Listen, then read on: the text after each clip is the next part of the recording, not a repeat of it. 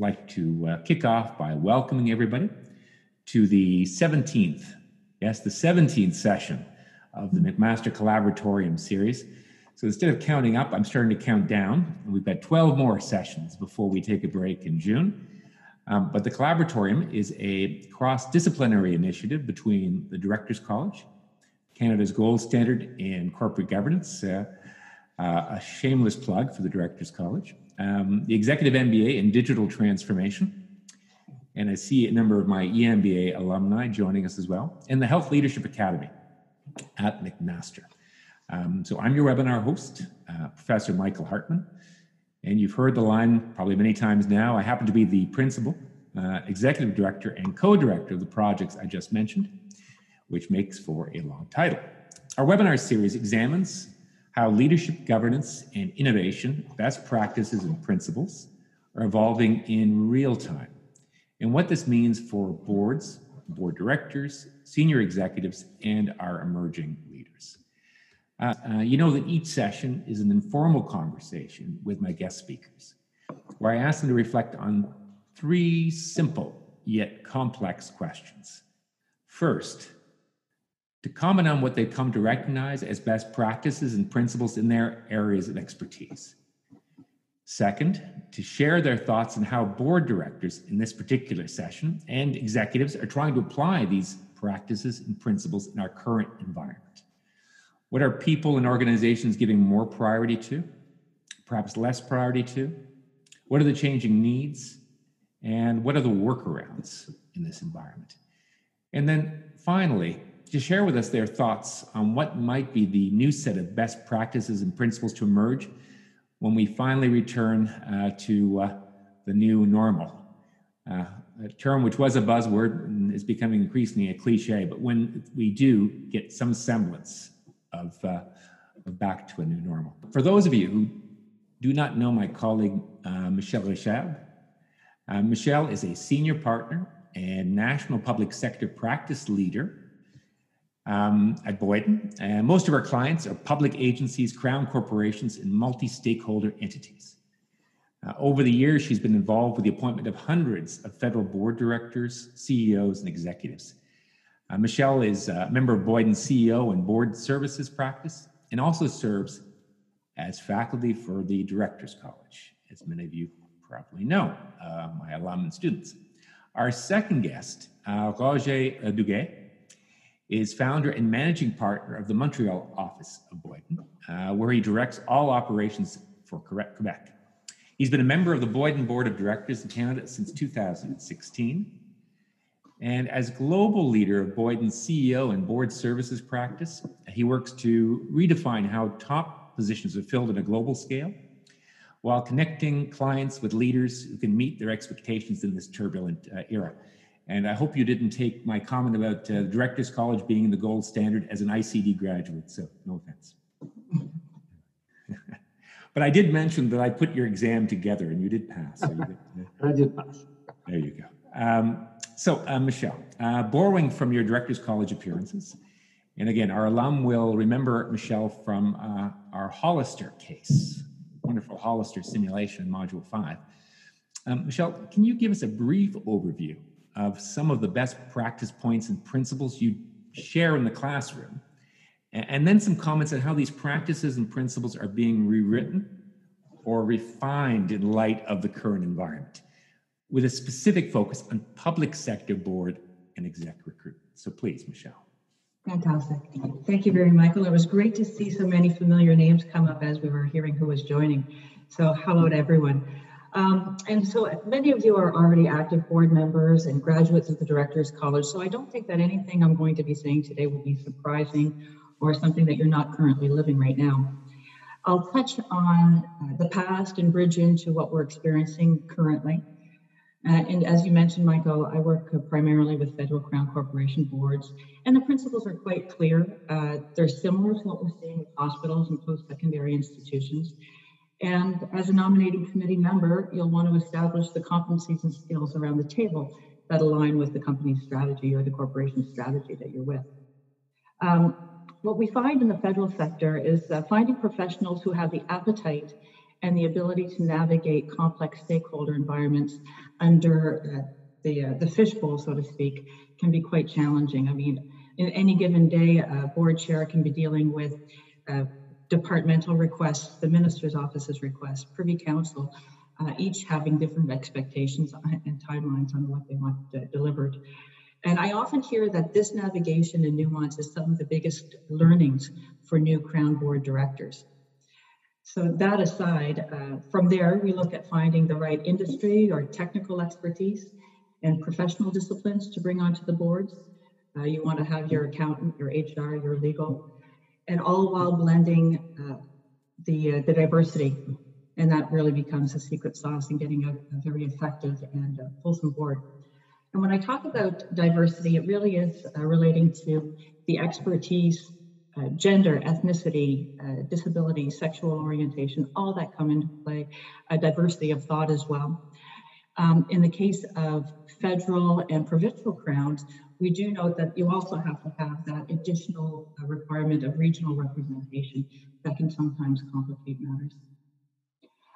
From a Crown perspective or public sector organization perspective, the recruitment process is typically open, where all applicants are invited to come through, everyone gets reviewed, and where we get involved is often when there's a need to better round out the applicant pool or complement or fill in a specific gap or skill at the board level. I can say that Crowns and public sector organizations are typically further ahead. I looked at 41 federal Crown corporations before this coming on to today, and from a gender perspective, they're at 50-50. 46% of your chairs are women, 34% of the CEOs are women, and they're much more balanced with respect to diversity. So by and large, I'd say that the recruitment principles have remained unchanged. Everyone wants the best CFO, everybody wants the best talent, the best technical acumen combined with the soft skills to be a collaborative board member. The practice of candidate recruitment, establishing due diligence with your assessment and your selection remains the same. But really today, it's all about how we're doing this amid COVID and everything else. So I'll just transition for a moment and talk about what we're seeing from a recruitment standpoint when it comes to Crowns and public sector and not-for-profit. They're continuing to operate, they're recruiting. That hasn't changed, albeit it's in slow motion right now and timelines are pushed out a little bit. Healthcare and academia are completely inundated right now and have pushed out many mandates. Everything really has turned around from a virtual standpoint. Anyone moving ahead has to feel comfortable with the virtual realm, and some organizations have either started pre-COVID or during COVID and are coming to make decisions, sometimes in fact not meeting the candidates face to face. And so how is all this happening? And it's all through video conferencing. We're finding that to gain additional comfort and minimize risk, people are still interviewing through video conferencing, but there are so many more touch points. We're doing many more interviews, more references, more meeting one-on-ones with team members, more virtual tours of the workplace before actually getting to a comfort zone where an offer can be extended and accepted by the candidate. For committees, we're often suggesting that they move to psychometric assessment because it offers another dimension and data point on the person's behavior, their strengths, their personality, and it could highlight any derailers that as a board you'll want to be sensitive to as they come into the organization. So I'll unpack it a little bit further and talk about three perspectives. Michelle, can I ask you a quick question on that? You flagged two things for me. One has the volume has as you said has dissipated. What about the speed at which people are navigating through the process? I'm assuming that's also taking longer. Taking more time because we're having additional touch points. So because of the additional touch points and due diligence, it's taking longer. And also people are trying to do this, it's not their full-time job.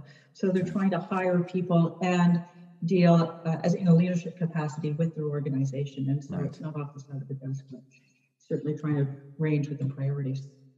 All right, good, thank you. Yeah.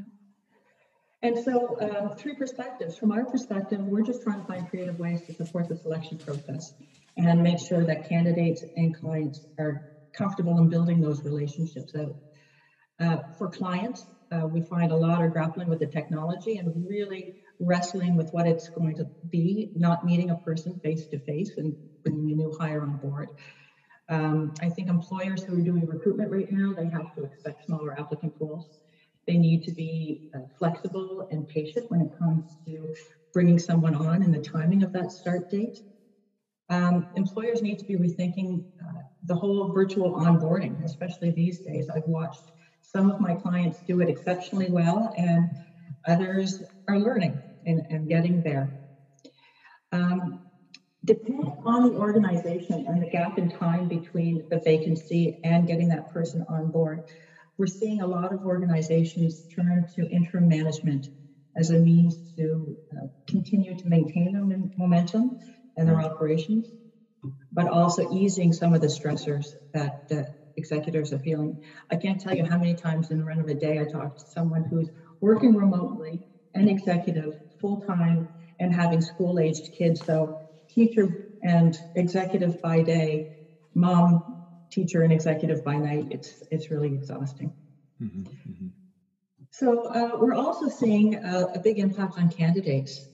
And this is more at the executive recruitment level, not so much the board. When we're approaching candidates, we're trying to be very sensitive, obviously.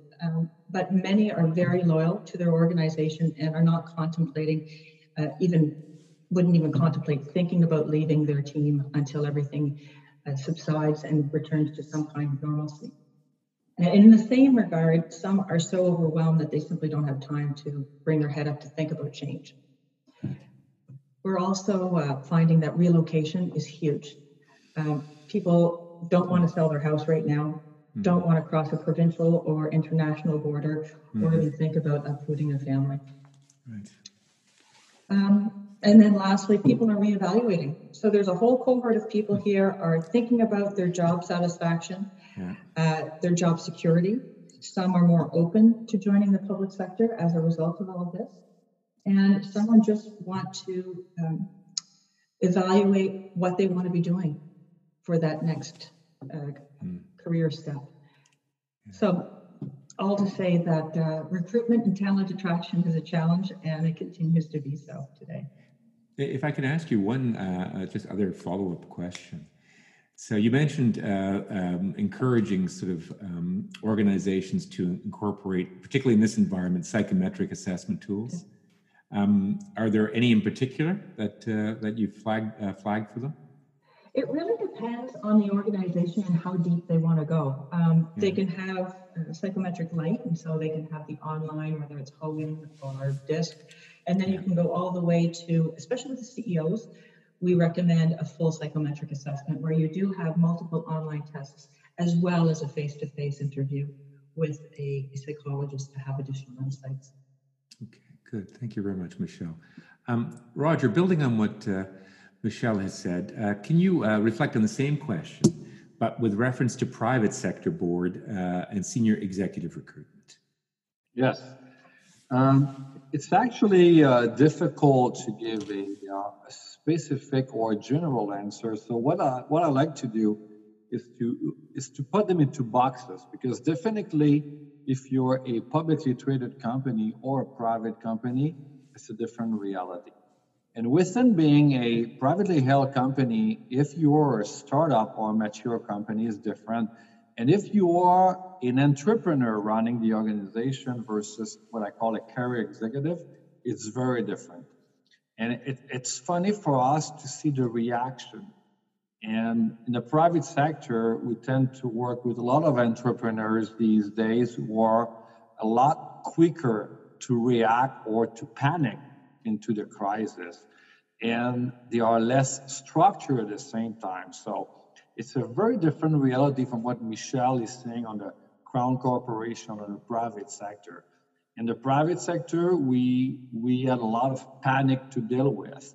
And the panic, has a lot to do with, once again, if we split that into 3 categories, you have the organizations that are in a very, very serious crisis right now. like all the retail, the transport, the entertainment. Our clients are calling us in panic, definitely. And you have the organization in e-commerce, high tech, and even healthcare. It's fantastic days right now. So the difference and the extreme of need and understanding makes it very, very difficult to navigate. So if you are an entrepreneur or if you are like a large organization, like a bank, we cannot act the same way. So for us, and today I was thinking, you are listening to Michelle and I today to maybe understand in our head as headhunter, what do we see? So we see a lot of different reactions. Let's say in the last 10 years, we got pretty stable as senior recruiter to recruit board and senior executive. And what I mean by that, we've increased diversity. We worked very hard to increase diversity at the senior leadership and in the board. Diversity in a way of having definitely a lot of more, the presence of women has increased to a very good standard. Younger people, digital, foreigners. One of the big things we were tracking in the last 2 years is how many foreigners we have on boards now. And I think that criteria is going to change because of the crisis, we might go back to more local members because it's going to be now, everyone's going to be protected and protective of their own environment. So the diversity in boards, the process of recruiting, firms like us, have got a lot much better at recruiting and helping you to be on board. So all the people here today are asking themselves, how can I get into my next board, especially during the crisis? I think the fact that we've got more refined, that the Old Boys Club is disappearing slowly, and for conflict of interest, they are using more firms like us. I think it's a good time for you to better understand what the boards will be looking for. And next question, I think, Michael, we'll be looking at what after the crisis now, what we will be looking, and I think it's very clear now, it starts to be clear of the few competencies that we were not necessarily paying attention before that we'll be paying attention now. The culture of the board was becoming important. Before, we didn't pay that much attention of, the culture. It was more like we need to fit, they need to fit well, but now the analysis of the culture will be very important. And the group analysis. So how do we gather people around the table that can complete and complement each other is very key. And individual performance. We spent a lot of time in the last 3 years to do board assessments and individual contribution to the board. You cannot just be a surfer anymore and be at the board and just get your token. And once again, it is very good news for new certified directors because the boards will start to look for very concrete competencies, and they will be looking for people to complement and have a true value added. So we're getting more and more mandates, and that's going to be good for you. And Roger, could I ask you a question on that, which I find fascinating? It's in this environment, the virtual environment, it can have a series of tendencies. One tendency is that the loudest voice dominates. Yeah. And quite often, that loud voice in boards where you already don't have a lot of diversity of thought, it may make it even more complicated for the person that has, I have a different idea, to be listened to. So I'm encouraged by what you're saying, is that what we're seeing is actually, for a number of reasons, that environment can't continue to exist, even if the technology sometimes pushes in that direction. But you are touching a very good point right now, because most of the board members right now are in a situation they've never experienced before. Mm-hmm. A lot of them don't feel they have the right to even give their opinion because they feel completely overwhelmed. And unfortunately, that's going to be to a disadvantage to them. So the board members will stand and speak clearly about what they think is key to the board, because right now, as you said, the one who's going to speak the louder might be the only voice, and people's going to be shy around the table. And I think this is one of the key things board members need to do now. They need to be better communicator, and they need to be very careful of the group thinking and just agreeing with anyone else. And we've seen in our recent searches for the last 2 months that they're looking for people who have a very strong communication background, because in the top of not being live, you're being at Zoom and conference calls. So if you're not able to express yourself properly with a very good credibility experience, you might not be heard. But Roger, does that also mean that when you prepare your candidates, now you have to take into consideration everything from how they present themselves virtually? Absolutely. It's funny because that first impression, I think over now, the web is even more important because you are not able to use your, let's say, your emotional stamina to help yourself in the board. If you have not built a network of people who understand what you want to say, it's going to be difficult. So the conference calls right now for board members are being very difficult. And we'll be talking in the next questions about us now, headhunters, what we are looking for that we were not looking for 6 months ago.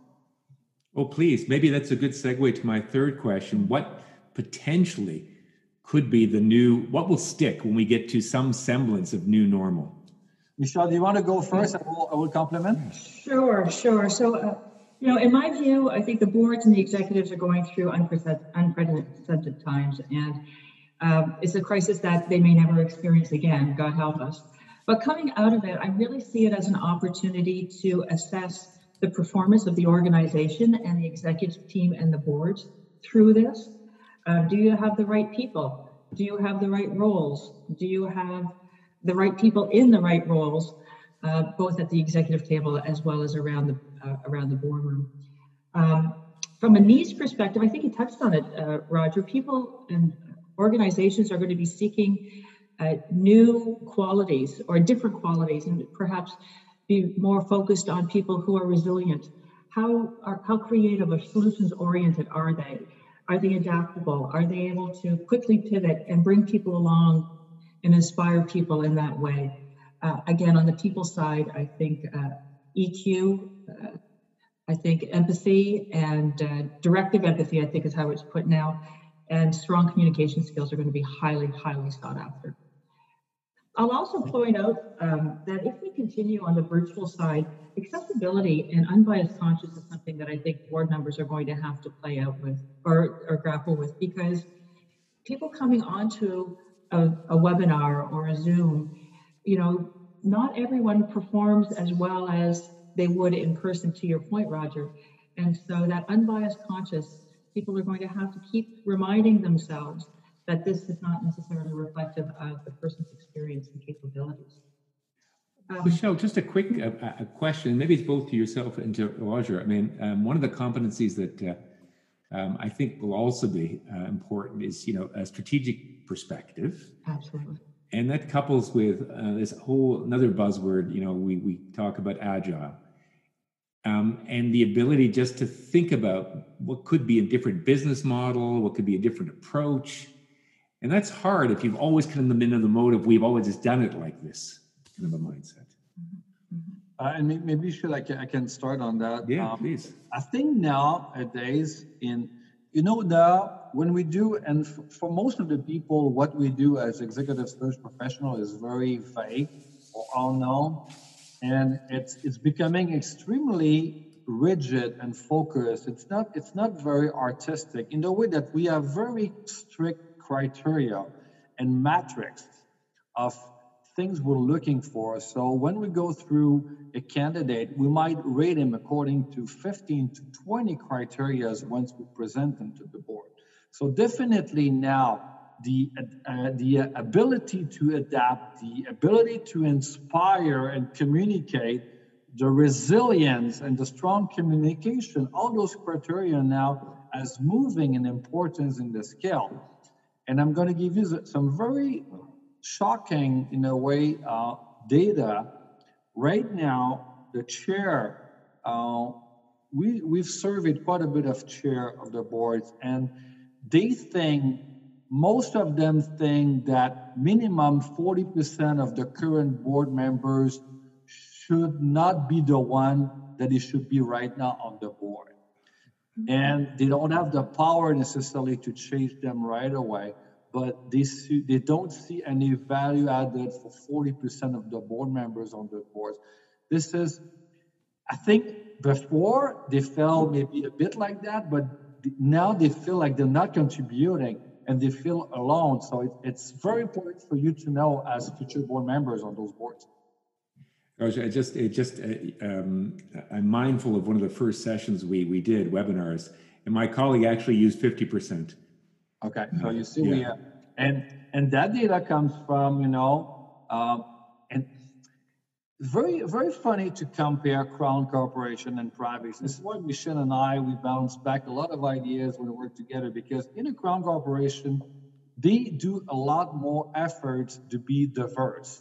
So from a geography point of view, from an ethnic point of view, from a background point of view, so they're already extremely diverse because they represent our population. So very often, they are there. At the same time, the private sector might think some board members are less relevant because they are too diverse. But what we're seeing right now is the diversity of opinions in a crisis like here is a necessity, because people are navigating into places they've never been before. So if you all think the same, you are not helping at all.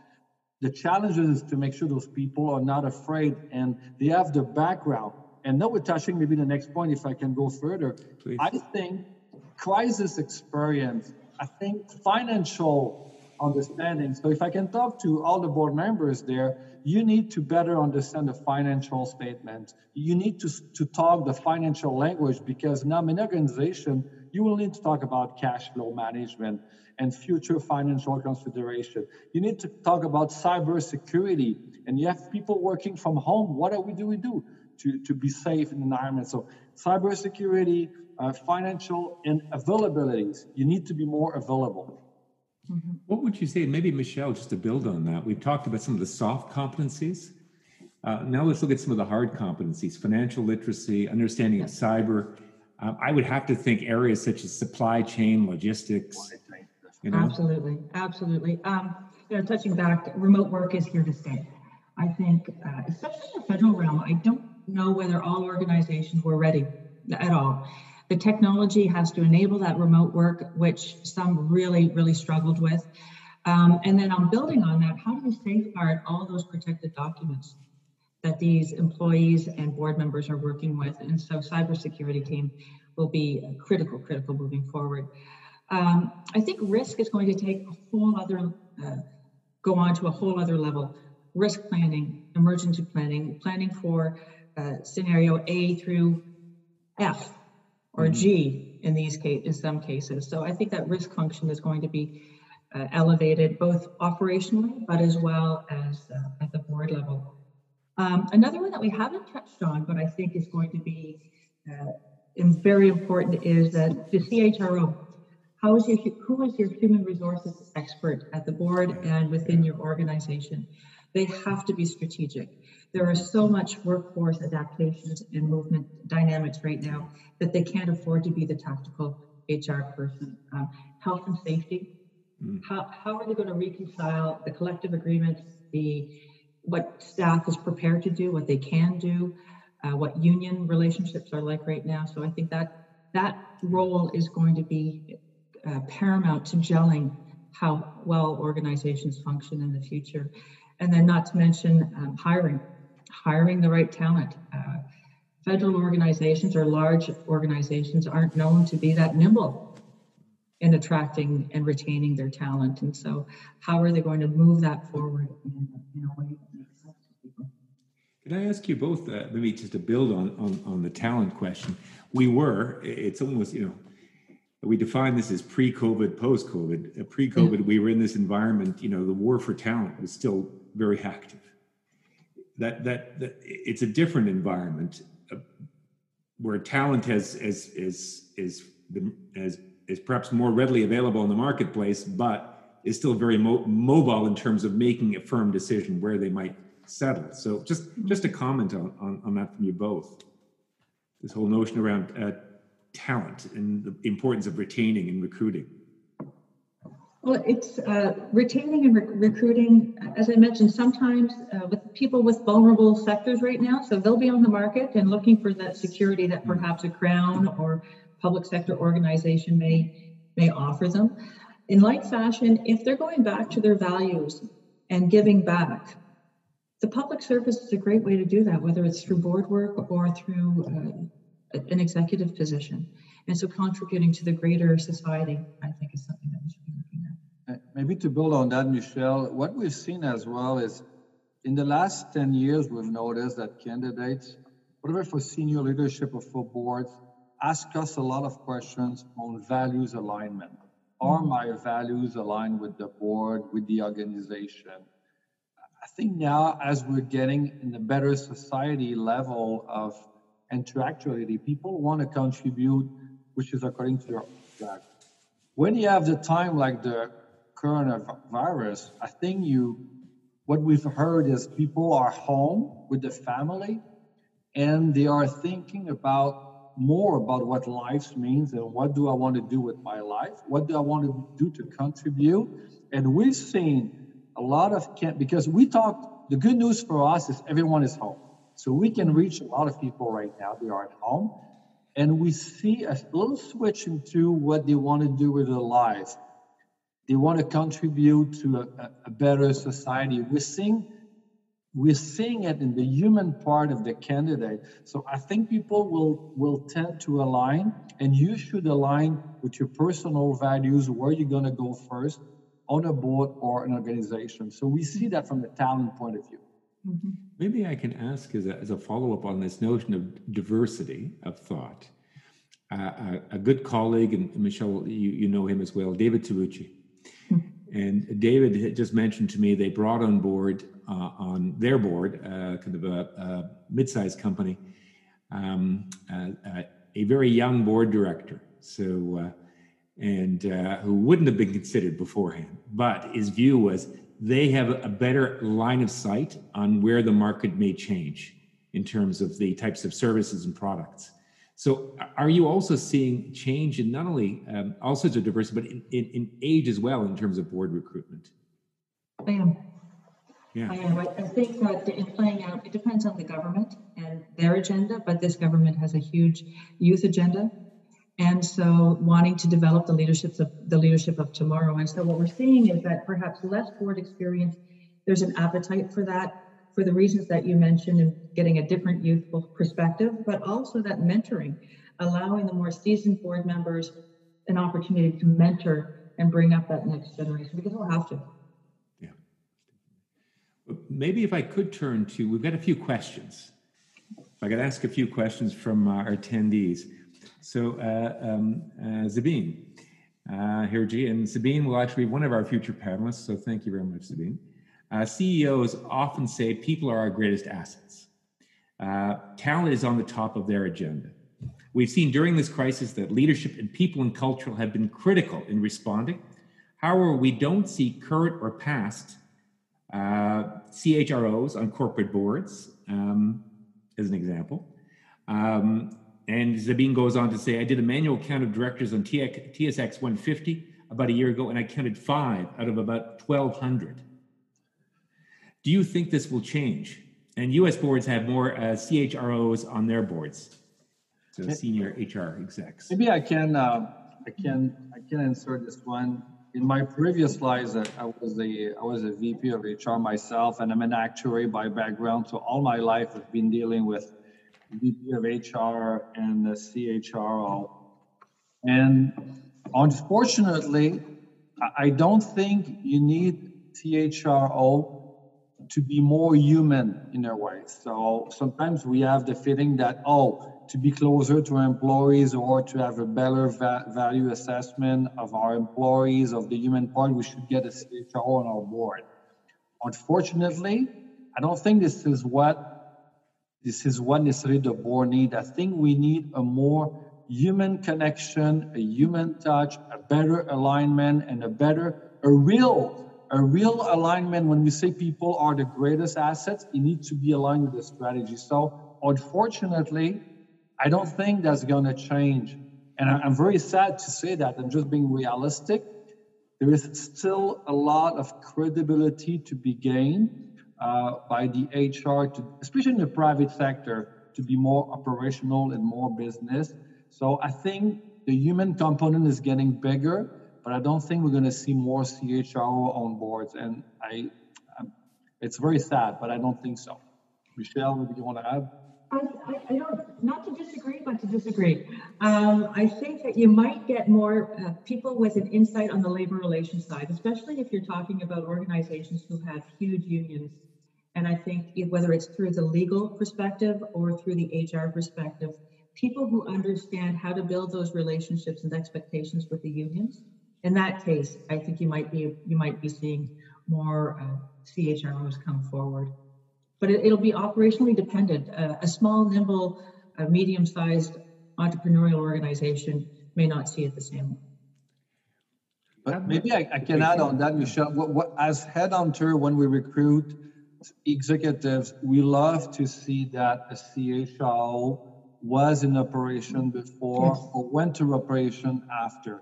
And I think if you have multiple angles to your career, in the top of being a CHRO will definitely be a plus to be on the board.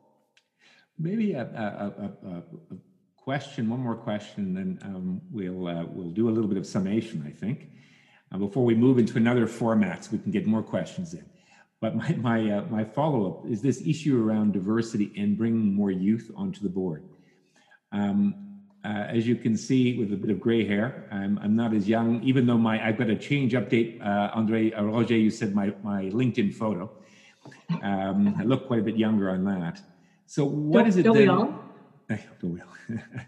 So what is it that we ensure that it's not ageism, per se, but it is about how does an older generation, what advice would you give that we remain the types of candidates that can add value at the level of the board, so in a changing environment? So what advice would you give for a more established director?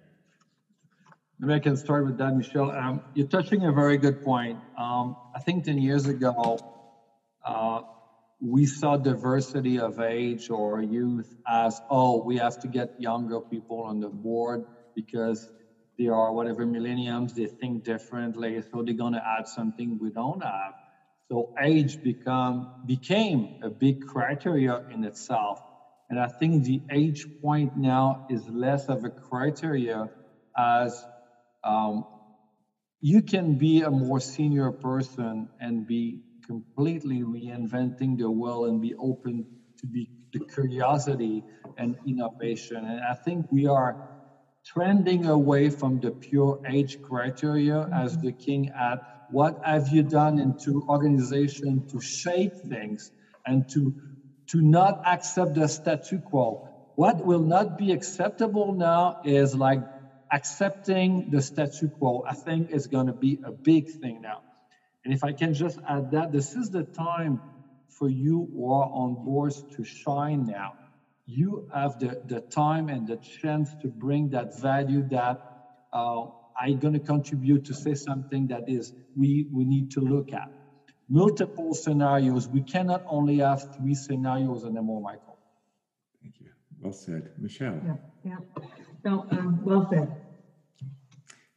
Well, what we're going to do shortly is we're going to transition into another format. We're going to navigate people who want to stay with us from attendees to panelists, and that way we can see each other collectively by video. But for those that do have to leave, and I'm hoping if you do have to leave, you'll join us next Tuesday with my colleague Zabine and my dean, Len Waverman, on reimagining the future of work. So long setup for next week. But I do also want Michelle and Roger, if you could do a quick summation. So what 1 or 2 takeaways from our discussion do you want to leave the colleagues with before we move to our other format? Okay. So I think boards and organization, it's time to shake it up. You have to take stock of your talent, who's around the table, or both the executive as well as board. And it comes back to making sure that you have the right people within your organization with the right attitude, moving it forward.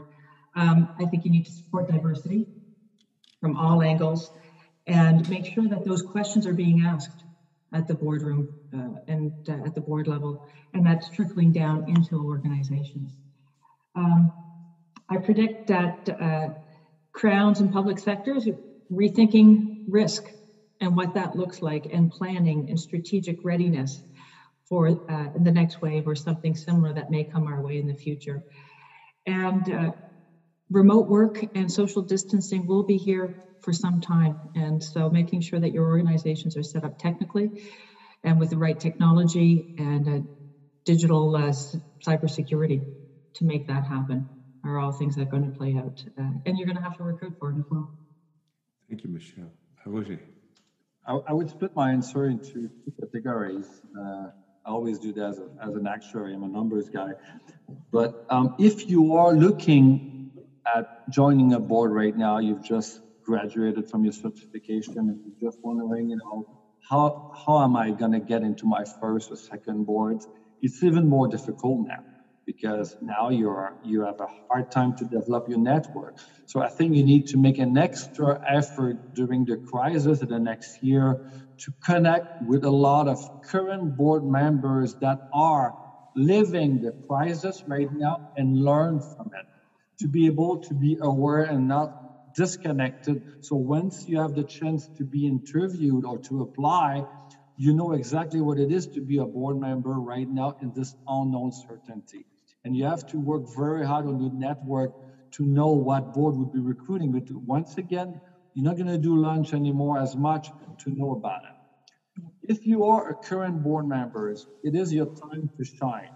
Right now, the board needs you more than ever, and half of the board members and half of your colleagues will not shine. So if you're looking at being into more committees or having a value added, this is the time. You have a lot more time to prepare, come extremely well prepared to your board, read everything and bring value to the financial, the technology, the supply chain, and the colleagues that you have. That would be my two main advices that I have today.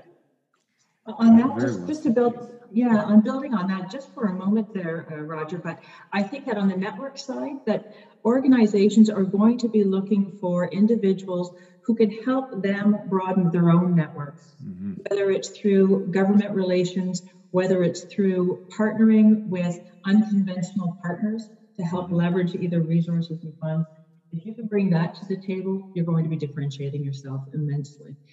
And on the point of how many boards you sit on, I think people are going to have to be careful not to get overboarded, because it's heavy lifting in the days to come. Good point. Yeah.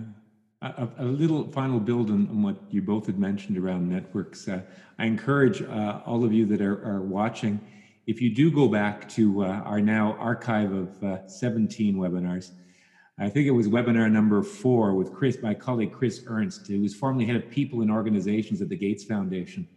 And Chris's session on social network, building your social networks is a fabulous discussion that builds on what both Michelle and Roger had said. So thank you very much. We're going to take a short little stretch, about a minute. And for those that can continue to join us, we will switch you to video, and you can join us then in almost not quite in person, but at least we can see each other.